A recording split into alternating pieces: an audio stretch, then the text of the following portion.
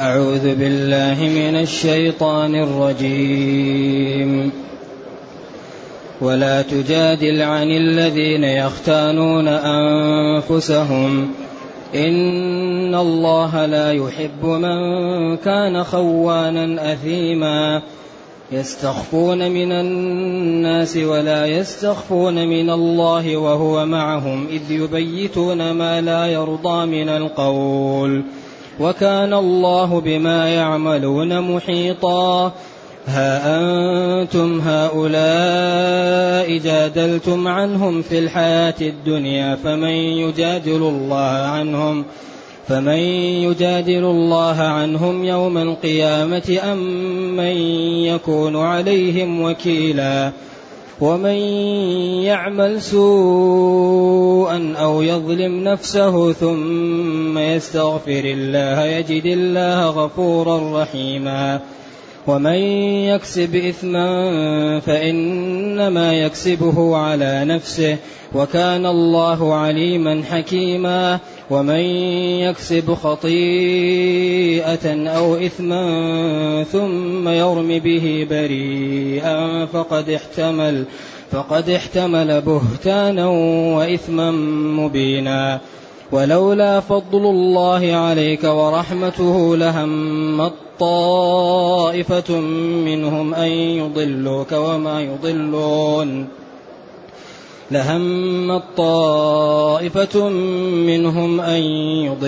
وما يضلون إلا أنفسهم وما يضرونك من شيء. وأنزل الله عليك الكتاب والحكمة وعلمك ما لم تكن تعلم وكان فضل الله عليك عظيما. الحمد لله الذي أنزل إلينا أشمل كتاب وأرسل إلينا أفضل الرسل وجعلنا خير أمة أخرجت للناس، فله الحمد وله الشكر على هذه النعم العظيمة والآلاء الجسيمة، والصلاة والسلام على خير خلق الله وعلى آله وأصحابه ومن اهتدى بهداه. أما بعد، فإن الكلام هنا عاد لبيان المنافقين وخطورتهم، بعد أن دخلت أحكام وأمور في ثنايا الكلام على المنافقين. وهكذا القرآن يأتي بموضوع ثم يدخل موضوع ثم يرجع للموضوع، لأن هذا الكتاب جاء لغرز الحق في نفوس الناس وغرس كراهية الباطل وإزالته من قلوب الناس. إذن يتخذ لذلك أشكالا متفرقة وطرقا متعددة لترخيص الإيمان، ترسيخ الإيمان في القلوب وإزالة الظلم والنفاق وهذه الأمور من القلوب. فهنا ولا تجادل عن الذين يختانون أنفسهم هؤلاء المنافقون، كأن الكلام عاد إلى الكلام عن المنافقين. فما لكم في المنافقين فئتين والله أركسهم بما كسبوا. ثم بعد ذلك جاء بالقتل الخطأ والقتل العمد والهجرة والجهاد، ثم صلاة الخوف، صلاة السفر، ثم عاد ولا تجادل عن الذين. المجادلة مأخوذة من الجدل، والجدل هو الفتل. أيوة، جدل الكلام إذا قواه وأحكمه ليغلب صاحبه بالحجة. ومن المجادلة هي المغالبة بالكلام، المصارعة المغالبة بالأجسام تجادل. والمجادلة هو أن يجدل الإنسان الكلام يفتله ويحبكه ليعلو على إيش؟ على خصمه.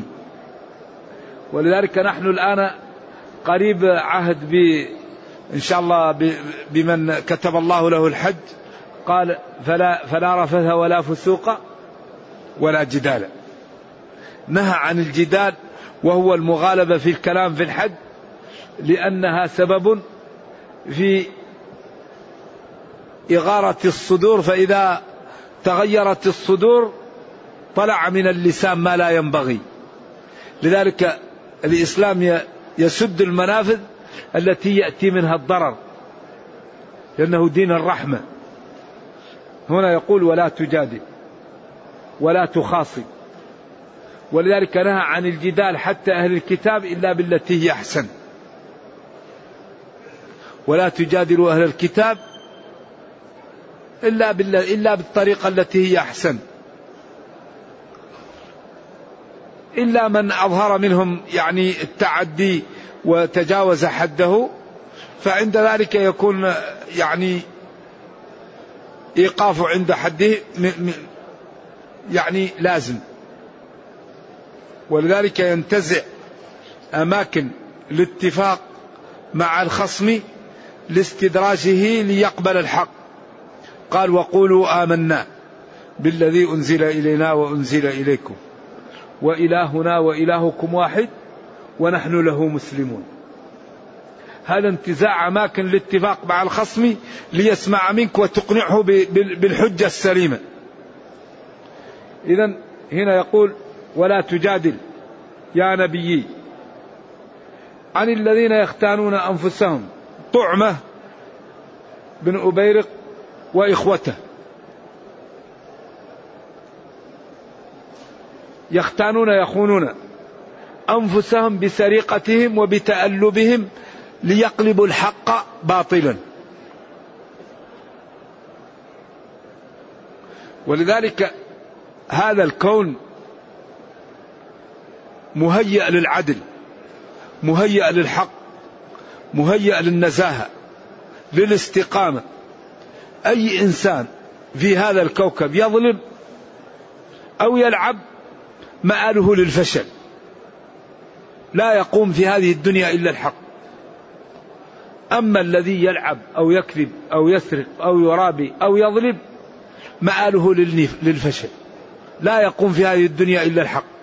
لأن الله قال ووضع الرحمن علم القرآن خلق الإنسان علمه البيان الشمس والقمر بحسبان والنجم والشجر يسجدان والسماء رفعها ووضع الميزان، وضع العدل. هذا الكون مبني على العدل، على ميزان سواء حسي أو معنوي. فالميزان الحسي هذا الكواكب وهذه الأجرام التي تسير بميزان، والتعامل بين الناس بميزان. فإذا الخلق غيروا الميزان تغير الكون. لذلك لا يبقى إلا الحق. الظلم مرتعه وخيم، الإتراف مرتعه التدمير. ولذا الذي يبقى الحق. أما الزبد فيذهب جفاء، وأما ما ينفع الناس فيمكث في الأرض. الغريب أن بعض البلاد الكافرة رأت من ظاهر الحياة الدنيا أن الصدق والعدل والنزاهة وتطبيق النظام وشراء العقول والاهتمام بالمصانع والاهتمام بالمؤسسات يقويهم دنيا، فتتبعوا ما يدعو الإسلام له ليقووا في الدنيا، ومع ذلك بقوا كفارا. لذلك هم يسعدون في الدنيا لكن يعذبون في الآخرة. لكن أخذوا بسنن الكون، النظام يطبق على الجميع، العقول تشترى بأثمان باهظة، أماكن الضعف تدرس وتعالج، أماكن القوة تدعم، الإبداع العلمي. ولذلك أصبحوا هم يترفعون ويقوون، والأمة المسلمة على كثرتها ووضوح كتابها تضعف لأنها لم تقم بالأسباب التي أمرها الله بها لتقوى في الدنيا. إذن يقول الله تعالى لنبيه ولا تجادل يا نبي ولا تخاصم عن الجماعة الذين يختانون يخونون أنفسهم بالظلم. لأن الإنسان إذا عمل معصية أول من يظلم نفسه قبل الآخرين، لأنه يعرض نفسه للخطأ، يعرض نفسه للعقوبة، يعرض نفسه لتسقط العدالة، يعرض نفسه ليدعو عليه المظلوم فيهلك. تقول دعوة المظلوم، فإنه ليس بينها وبين الله حجاب. ولذلك أخطر شيء أن يكون المسلم في عافية فيظلم مسلم فيمد يديه ويوبقه. لذلك المسلم لا يظلم، يخاف من ربه، لأن الله تعالى لا يقبل الظلم. ولذلك قال لهم واتقوا دعوة المظلوم فإنه ليس بينها وبين الله حجاب، لأن المظلوم ولو فاجر ولو كل شيء إذا دعا ربه ينصره، لأن الله ينهى عن الظلم، ينهى عن الفحشاء. إذن يخونون أنفسهم. إن الله جل وعلا لا يحب من كان خوانا أثيما. لا يحب، هذه صفة من صفات الله المحبة، لأن الله يقول يحب، ويقول فصفات الله التي وصف بها نفسه نحن نصدقها وننزه ربنا عن مشابهة خلقه، ونقطع أفكارنا عن إدراك كيفية اتصاف الله تعالى بصفاته. وهذه طريق سلامة محققة، لأن الله تعالى يقول ليس كمثله شيء وهو السميع البصير. فلاحظ قبل قولي وهو السميع البصير ليس كمثله شيء، وقال ولا يحيطون به علما. فنقول الله متصف بالمحبة اتصافا لائقا بجلاله وكماله، منزها عن مشابهة الخلق، ولا ندرك كنه تلك المحبة.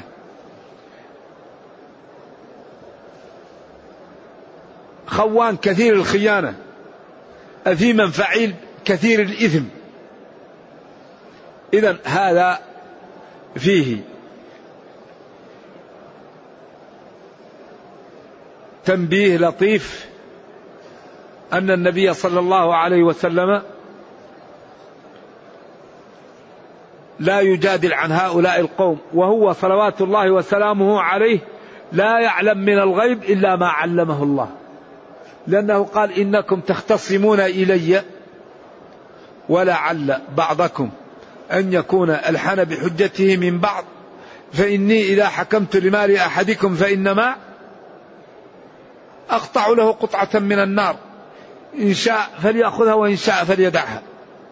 ذلك لما جاء هؤلاء القوم وتألبوا وقالوا هؤلاء ظلموه، فهو نظر إلى الظاهر وأراد أن يعاتب هؤلاء ويتكلم عليهم، فربه قال له ولا تجادل عن الذين يختانون أنفسهم، أي لا تخاصم عنهم، لأن هؤلاء يوبقون أنفسهم، والله جل وعلا لا يحب من كان متصفا بصفاتهم، وصفاتهم هي الخيانة والإثم. ثم بين صفات هؤلاء القوم، قال يستخفون من الناس، لأنهم جاءوا للمشربة في الليل ونقبوها وأخذوا الدقيق الموجود فيها والدروع والسلاح. ولا يستخفون من الله، لأن الله لا تخفى عليه خافية، ولذلك لا ينجي إلا الصدق، ما ينجي إلا الصدق، ما ينجي إلا الإخلاص، ما ينجي إلا إنسان يكون صادق مع ربه، وهو معهم إذ يبيتون ما لا يرضى من القول، يستخفون من الناس ولا يستخفون من الله، والحال أن الله تعالى معهم بعلمه وإرادته وقدرته، وهو محيط بهم، لا ما يقوله الحلولية، أعاذنا الله وإياكم من ذلك، لأن الله جل وعلا مستو على عرشه بائن من خلقه، والأرض جميعا قبضته يوم القيامة، وما تسقط من ورقة إلا يعلمها. فلذلك الحقيقة يستخفون من الناس ولا يستخفون من الله. إذن الذي يستخفي من الناس ولا يستخفي من الله هذا جاهل، هذا مغفل، هذا مغتر، الناس ما الذي يستطيعون أن يفعلوا لك؟ كل واحد عاجز أن ينفع نفسه، والله جل وعلا أمره إذا أراد شيئا أن يقول له كن فيكون. قال للذين صادوا يوم السبت كونوا قردة فتغيرت أشكالهم. وقال لجبريل أنه يرفع الجبل، مخلوق يرفع جبل، فنتق الجبل نتق كما ينتق الوتد، وقال لهم تمتثلوا أو نحط عليكم الجبل. خذوا ما أتيناكم بقوة، يعني بعد والله جنون الحقيقة، والله معصية الله. يعني العبد إذا علم قدرة الله ورأى هذا وفهم والله يخاف. إذن هؤلاء المنافقون يستخفون من الناس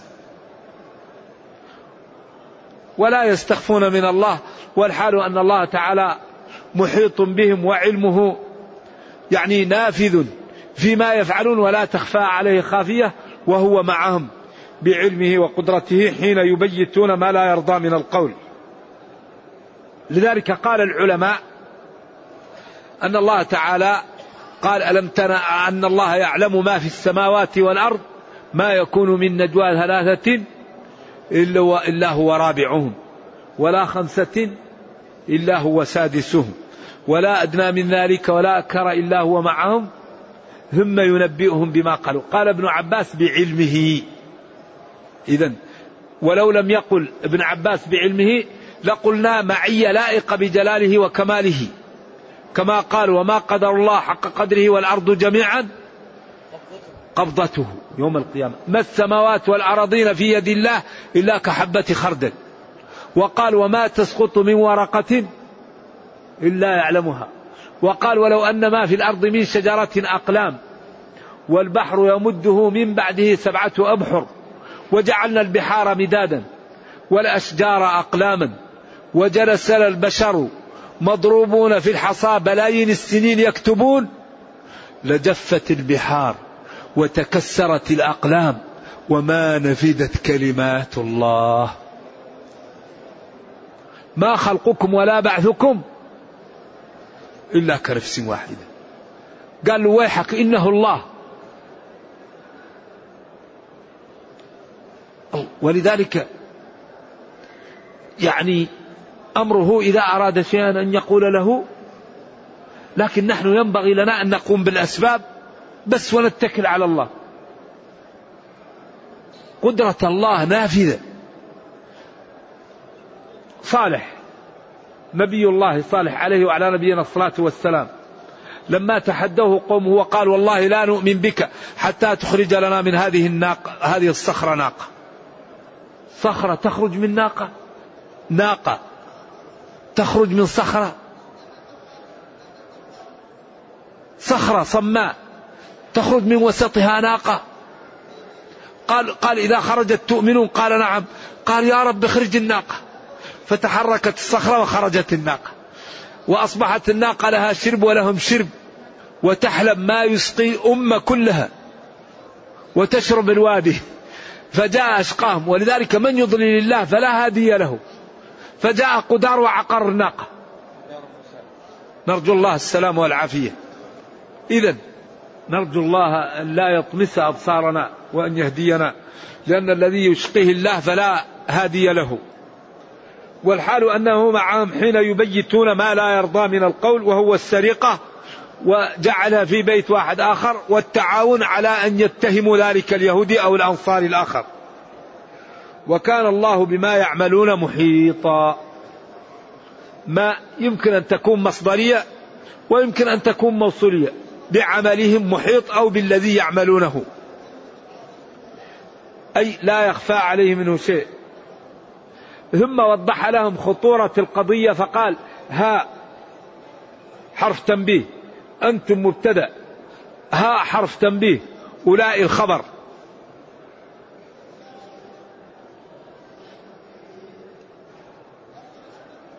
جادلتم عنهم. أو أولئك موصول وجادلتم صلة الموصول على القول الثاني. في الحياة الدنيا، إذا أنتم الآن في الدنيا خاصمتم عنهم وقلتم لم يفعلوا واستتب ذلك لكم وسلموا. طيب فمن يجادل الله عنهم يوم القيامة؟ يوم القيامة من يجادل الله عنهم؟ أم من يكون عليهم وكيلا؟ هذه المشكلة. إذا فلت واحد من الدنيا يوم القيامة ما فيه، لأن الرسل يوم القيامة كل واحد يقول نفسي نفسي نفسي وما فيه. وإذا الإنسان أراد أن يكذب يقول له جلده لا، هذا الذي قلت كذب. يوم تشهد عليهم ألسنتهم وأيديهم وأرجلهم بما كانوا يعملون. وقالوا لجلودهم لما شهدتم علينا؟ قالوا أنطقنا الله. أنطقنا الله الذي أنطق كل شيء. الأنبياء والرسل نفسي نفسي لا أستطيع لا أستطيع. طيب في هذا اليوم لا صديق، يوما لا تجزي نفس عن نفس شيء، ولا يقبل منها شفاعة، ولا يقبل منها عدل، ولا تنفعها شفاعة. لا يؤخذ فداء ولا يشفع أحد ولا ناصر. إذن أنتم في الدنيا إن جادلتم عنهم وسلم لكم ذلك، فمن ينجيهم يوم القيامة من الله؟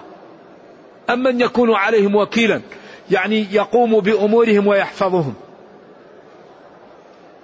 إذن الذي ينفع هو التوبة، الذي ينفع هو الاستقامة، الذي ينفع هو الإخلاص، الذي ينفع البعد من الرياء، الذي ينفع البعد من الحرام، الذي ينفع البعد من الغش. احنا الآن في الدنيا الحمد لله من تاب تاب الله عليه، ولكن ثقوا تماما أن الذي يبقى هو الحق. أبدا الدعاية هذه من سوى دعاية لنفسه أنه صالح أو أنه عالم أو أنه تقي أو أنه يفعل ويفعل، لا يقبل الله إلا ما كان له. إذن هؤلاء خاطروا بأنفسهم وأوقعوها في الهلكة. ها أنتم هؤلاء جادلتم عنهم في الحياة الدنيا، فمن يجادل الله عنهم يوم القيامة؟ ولذلك يوم القيامة هذا هو اليوم الذي تتمايز فيه الناس، اليوم الذي نرجو الله أن لا يفضحنا. أول من يفتضحون القمم يوم القيامة لأنهم ما صدقوا. القمم الشهيد، العالم، المتصدق، هذا قمم. أفضل الخلق العالم، أفضل الخلق المتصدق، أفضل الخلق الشهيد، هؤلاء قمم. لكنهم لما كانوا قالوا ولم يصدقوا هم أول من يكون طعم للنار، أول من تسعر بهم النار، توقد بهم النار، يكونوا كالعشب الرقيق أو كالبنزين الذي توقد به النار. يقال لذا لما فعلت؟ يقول فعلت لأجلك، فيقال له كذبت، فعلت ليقال وقد قيل. إذا نبينا صلى الله عليه وسلم قال اعلموا أنه لن يدخل الجنة إلا نفس مؤمنة. ويوم في حجة الوداع لا يدخل الجنة إلا مؤمن. لا، كلمات الأربعة التي كان يدعو بها: لا يطوف بعد العام مشرك، ولا يطوف بالبيت عريان، ومن كان له عهد فعهده إلى مدته، وأنه لن يدخل الجنة إلا نفس مؤمن. غير المؤمن لا يدخل الجنة. من يشرك بالله فقد حرم الله عليه الجنة ومأواه. فلذلك ينبغي لكل مسلم أن يبادر بإخلاص التوبة، بإخلاص التوحيد، بالبعد عن التعلق بغير الله، سواء بالدعاء، سواء بالرجاء، سواء بالخوف، سواء بصرف حقوق الله للمخلوقين. بعض الناس يقول لك الأولياء يعلمون الغيب. يقول لك والأبدال والأوتاد، وبعدين هؤلاء في الكون ويعلم الغيب، والله يقول قل لا يعلم من في السماوات والأرض الغيب، ويكتبون في كتبهم أنه لا يجوز أن ينكر التلميذ على الشيخ ولو بقلبه. في كتب أنا رأيت فيها هذا، لا يجوز أن ينكر التلميذ على الشيخ ولو بقلبه. وأول تلميذ كما يقولون هو موسى، وأول شيخ هو الخضر، والخضر أخذ المواثيق على موسى أنه لا يستطيع أن يتبعه، لأنه على علم علمه الله، وهذا على علم علمه الله. لأن موسى سأل قومه من أعلم الناس؟ قال أنا. قال له ربه في مجمع البحرين رجل أعلم منك. قال من لي به؟ قال خذ ميكتل واذهب فالمحل الذي نسيته فيه هو. فلما نسي الحوت قال ما كنا هذا ما كنا، قال ذلك ما كنا نبغي. بعدين فلما جاءه قال له أنا أريد أن نتعلم عليك. قال له لا تستطيع. قال له أنا سأصبر. على طول لما جاءوا للسفينة وحملوهم وعرفوا الخضير وحملوهم بغير نول أو عرفوا موسى، أخذ الخضر لوح من السفينة ونزعوا. قال له أخرقتها لتغرق أهلها؟ قال له ألم قل إنك، هنا في تأدب، ألم قل إنك، ما قلت لك إنك لا تستطيع. بعدين شوية وجد غلام قتله، قال له منكر نفسا بغير نفس، هذا ما عليه صبر. قال له ألم قل لك، ألم قل لك. قال له خلاص. بعدين جاءوا لناس ولم يستضيفهم، قالوا ليش تصلح لهم الجدار وهم، قال له هذا فراق بيني وبينك. حتى ورد عن صلى الله عليه وسلم أنه قال ليته صبر حتى زادنا. وفي النهاية قال أما السفينة فكانت لمساكين يعملون في البحر فأردت أن أعيبها وكان وراءهم ملك يأخذ كل سفينة سالمة. أيوة. وهنا أردت أن أعيبها لتسلم السفينة للأيتام. وأما الجدار وأما الغلام فكان أبواه مؤمنين، وهذا الغلام إذا عاش معهم يوبقهم، فأردنا أن يبدلهما ربهما. وأما الجدار فكان لغلامين يتيمين في المدينة وكان تحته وكان أبوهما، فأراد ربك أن يبلغا أشدهما ويستخرجا كنزهما رحمة من ربك. والخضر نبي وإن أباها من أباها، لأن قتل النفس وتفسيد أموال المسلمين لا يجوز بالإلهام. الإلهام والمنامات لا تؤخذ منها الأحكام، ولذلك هذا قتل النفس لا يمكن إلا بالوحي. قال وما فعلته عن أمري. إذن أيوة هذا وحي من الله وأمره الله.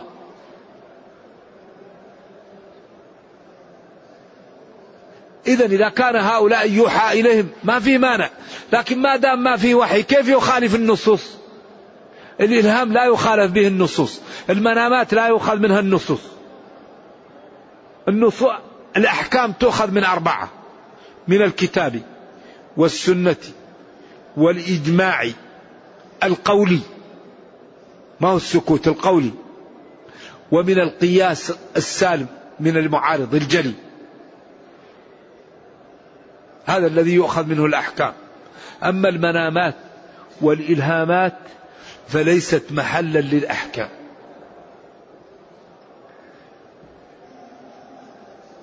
إذن وبعضهم يكتب في كتبه لا يجوز أن تنكر على شيخك ولو بقلبك يا أخي.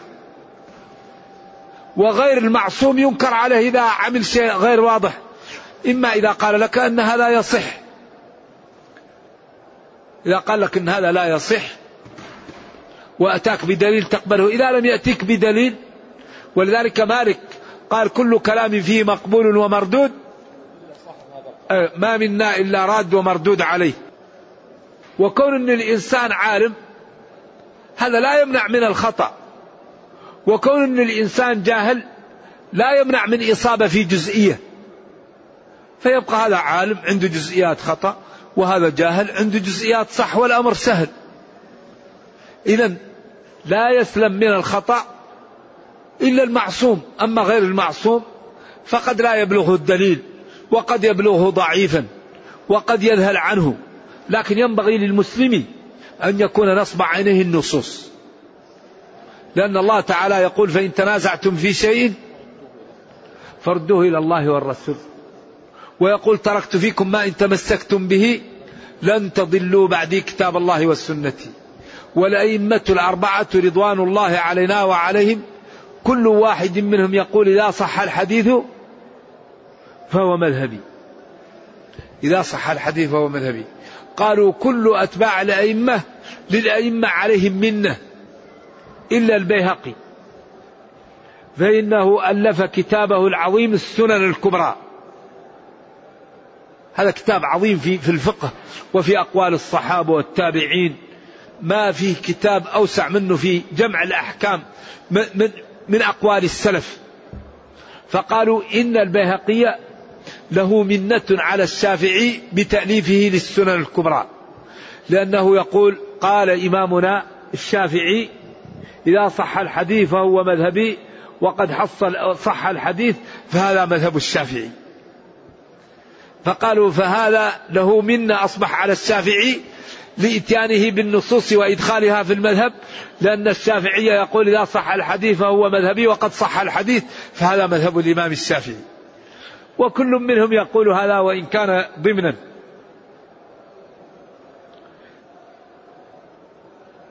ومن يعمل سوءا، هنا فتح الباب للرحمة وفتح باب للتوبة والاستغفار. ومن يعمل سوءا أو يظلم نفسه ثم يستغفر الله يجد الله غفورا رحيما.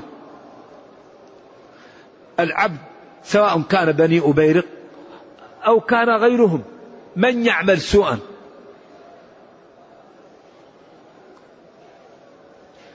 معصية صغيرة أو يظلم نفسه بكبيرة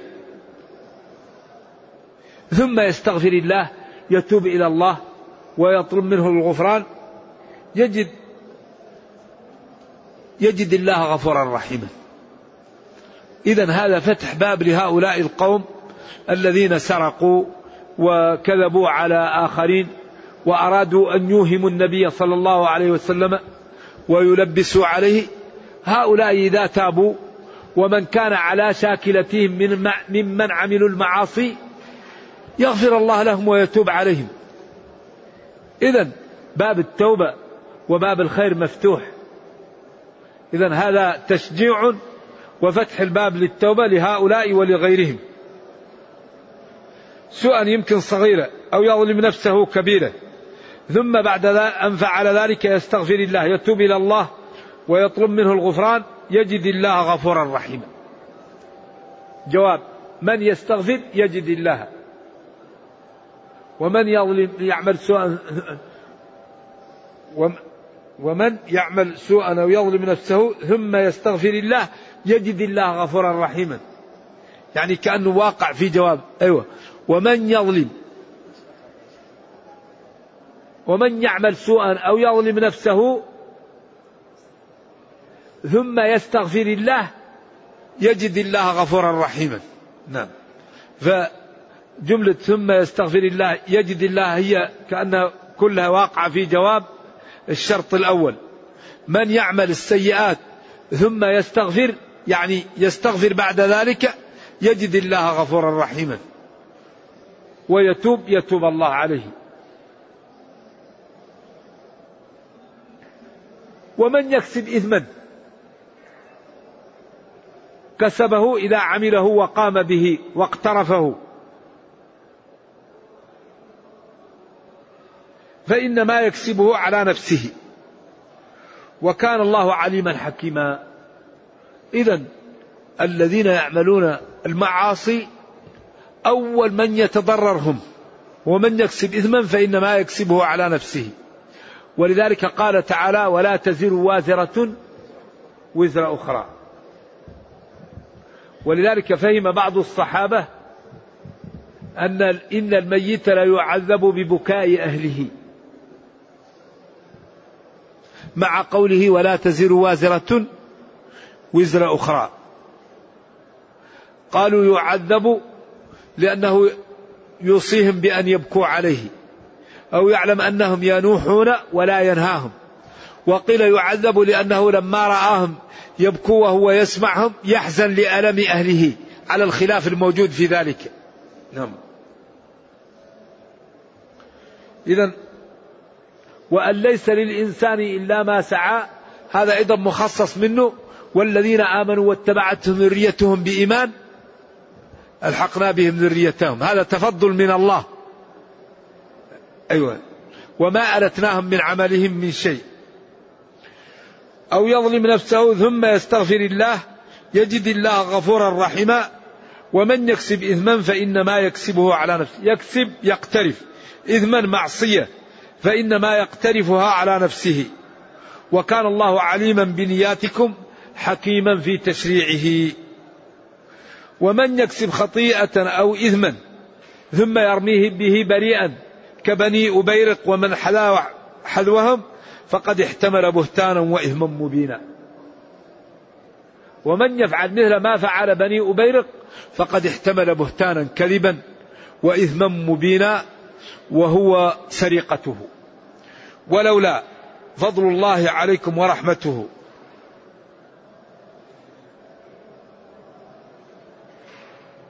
لهم طائفة منهم أن يضلوك.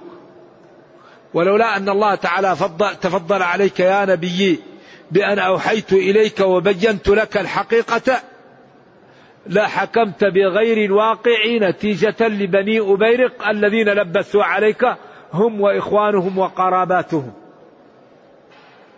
وما يضلون إلا أنفسهم وما يضرونك من شيء. وفعل ذلك وباله يقع عليهم لأنك أنت لا تنطق عن الهوى ولا تخالف الحق، وإنما ذلك بما رأيت من الأمر الذي أظهروه لك ولبسوه عليك. وما يضرونك من شيء. وأنزل الله عليك الكتاب والحكمة وعلمك ما لم تكن تعلم وكان فضل الله عليك عظيما. وأنزل الله لا غيره عليك على النبي صلى الله عليه وسلم الكتاب الذي هو القرآن والحكمة السنة وعلمك ما لم تكن تعلم من هذا الوحي الذي جاء تبيانا لكل شيء. وكان فضل الله عليك يا نبي، وكان فضلي عليك عظيما، أو وكان فضل الله عليك أيها النبي عظيما لما علمك وفهمك وجبلك عليه من الخير والفضل. ولذلك أفضل البشر محمد صلى الله عليه وسلم، فهو أكرم الناس وهو أشجع الناس وهو أحلم الناس وهو أعلم الناس وهو أعبد الناس وهو أصبر الناس وهو أشرف الناس. شو أقول؟ ولذلك الله تعالى جعله خير الخلق. لذلك إنها منزلة لا تنبغي إلا عبد أرجو أن أكون أنا هو. راح ليلة الإسراء ومر بالسماوات السبع وذهب إلى السدرة المنتهى وسمع صرير الأقلام في محل لم يصله أحد. عبد اصطفاه الله أعطاه ما لم يعطي لغيره. ولذلك أمرنا باتباعه وأمرنا بمحبته وأمرنا بالتأسي به. ولكن مع ذلك نهانا أن نعطيه ما لم يعطيه له ربه. قال لا تطروني كما أطرت النصارى المسيح ابن مريم، قولوا بعض قولكم. نعم، إنه لا يستغاث بي وإنما يستغاث بالله. وقال إذا سألت فاسأل الله. قال أجعلتني لله ندا ما شاء الله وحده. لذلك كان يرعى جانب التوحيد وينهى عن الشرك وينهى عن الظلم وينهى عن الأمور المتلبسة ولكن الله تعالى اصطفاه وأعطاه من المنزلة ما أخبر الله به. لا ترفعوا أصواتكم فوق صوت النبي ولا تجهروا له بالقول كجهر بعضكم لبعض إيش؟ أن تحبط. ما إعراب أن تحبط؟ إعراب أن تحبط، جملة أن تحبط مؤولة بمصدر، ما إعرابه؟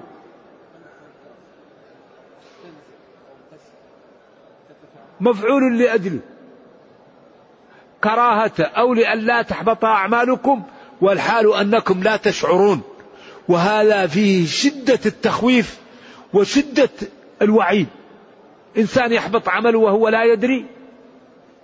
إذن يجب أن نتأدب مع نبينا صلى الله عليه وسلم، ويجب أن نوقره، ويجب أن نتبعه، ويجب أن نجعله أسوة حسنة. ولكن أيضا يجب أن لا نعطي للنبي صلى الله عليه وسلم ولا لغيره حق الله، فنعلم أنه لا يعلم الغيب إلا الله. قال لا والله وأنا رسول الله لا أدري ما يفعل بي ولا بي. يا عائشة إن كنت ألممت بسوء فتوبي إلى الله. كيف تيكم؟ قال ما كنت أرى من النبي صلى الله عليه وسلم إذا مرضت أنه يشفق علي، لكن الآن يقول كيف تيكم ويمشي. أيام حادثة الإفك ويريبني منه أني ما كنت أرى منه هذا. بعدين قال أشيروا علي، قال له أسامة أهلك، وقال له علي ما جعل الله عليك من ضيق. وبعدين أسأل الجارية تصدق، فلما سأل بريرة قال والله ما رأيت عليها إلا الخير، إلا أنها جارية حديثة السن تنام عن عجين أهلها وتأتي الداجن وتأكله، ما رأيت فيها إلا الصلاح والفضل، ولكنها صغيرة تنام. فقال من يعذرني من رجل لم يدخل على أهلي في غيبتي وما رأيته إلا خير يتهمني في أهلي، وهو لا يدري حتى نزل القرآن وقال أولئك مبرؤون مما يقولون. أولئك مبرؤون، عائشة وصفوان بالمعطل، أولئك مبرؤون مما يقولون. قال أما عائشة فقد برأك الله. إذن كيف نقول غير الله يعلم الغيب؟ ويعقوب ابيضت عيناه من الحزن ليس بينه وبين يوسف إلا صحراء سيناء. ولوط ضاق ذرعا بالملائكة وقال كلامه المحزن هؤلاء بناتي بنات الحي هن أطهر لكم فاتقوا الله تزوجوهن ولا تخزوني في ضيفي. أليس منكم رجل رشيد؟ قالوا لقد علمت ما لنا في بناتك من حق وإنك، حتى قال له جبريل يا لوط إنا رسل ربك لن يصلوا إليك، أبشر استريح. وإبراهيم ذبح عجل للملائكة وجاء بعجل الحنين فلما يأكلوا خاف قال إنا أرسلنا إلى قوم لوط. ونوح قال ربي إن ابني من أهلي وقد وعدتني نجاته، لأنه كان مطمئن. قال له تعالى معنا، قال له سآوي إلى جبل، قال له لا عاصم اليوم، قال لا عاصم اليوم من أمر الله إلا من رحم وحال بينهما الموج فكان من المغرقين. فكان نوح يرى أن ابنه من أهله وأنه منجى. قال ربي إن ابني من أهلي وإن وعدك الحق وقلت إنا منجوك وأهلك. قال يا نوح إنه ليس من أهلك الموعود بنجاتهم إنه عمل غير صالح. قال ربي إني أعوذ بك أن أسألك ما ليس لي به علم وإلا تغفر لي وترحمني أكن. وفي النهاية يقول قل لا يعلم من في السماوات والأرض الغيب من إلا الله. إذا نقول الأبدال أو الأولياء أو يعلمون الغيب؟ ما يعلم الغيب إلا من علمه الله.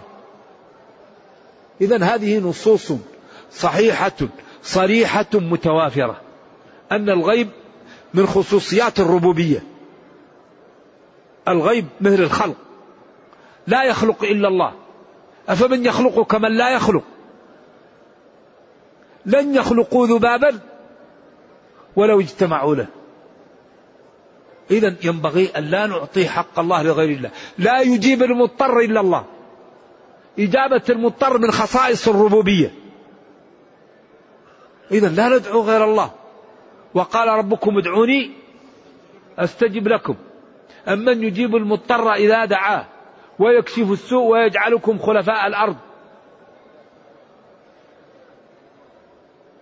بعدين قال قليلا ما تذكرون، حيث تفرقون بين إجابة المضطر وبين خلق الجبال، والكل حق خالص لله لا يشاركه فيه غيره. إذن ينبغي للمسلم أن يكون قلبه تبعا للنصوص، لا يهم في القائل، يهم في القول. لا تحقرن الرأي وهو موافق حكم الصواب إذا أتى من ناقص، فالدر وهو أعز شيء يقتنى ما حط قيمته هوان الغائص. فالحق يقبل ممن قاله، والخطأ يرفض ممن قاله. ينبغي أن نتعود على قبول الحق وأن نتعود على رفض الباطل.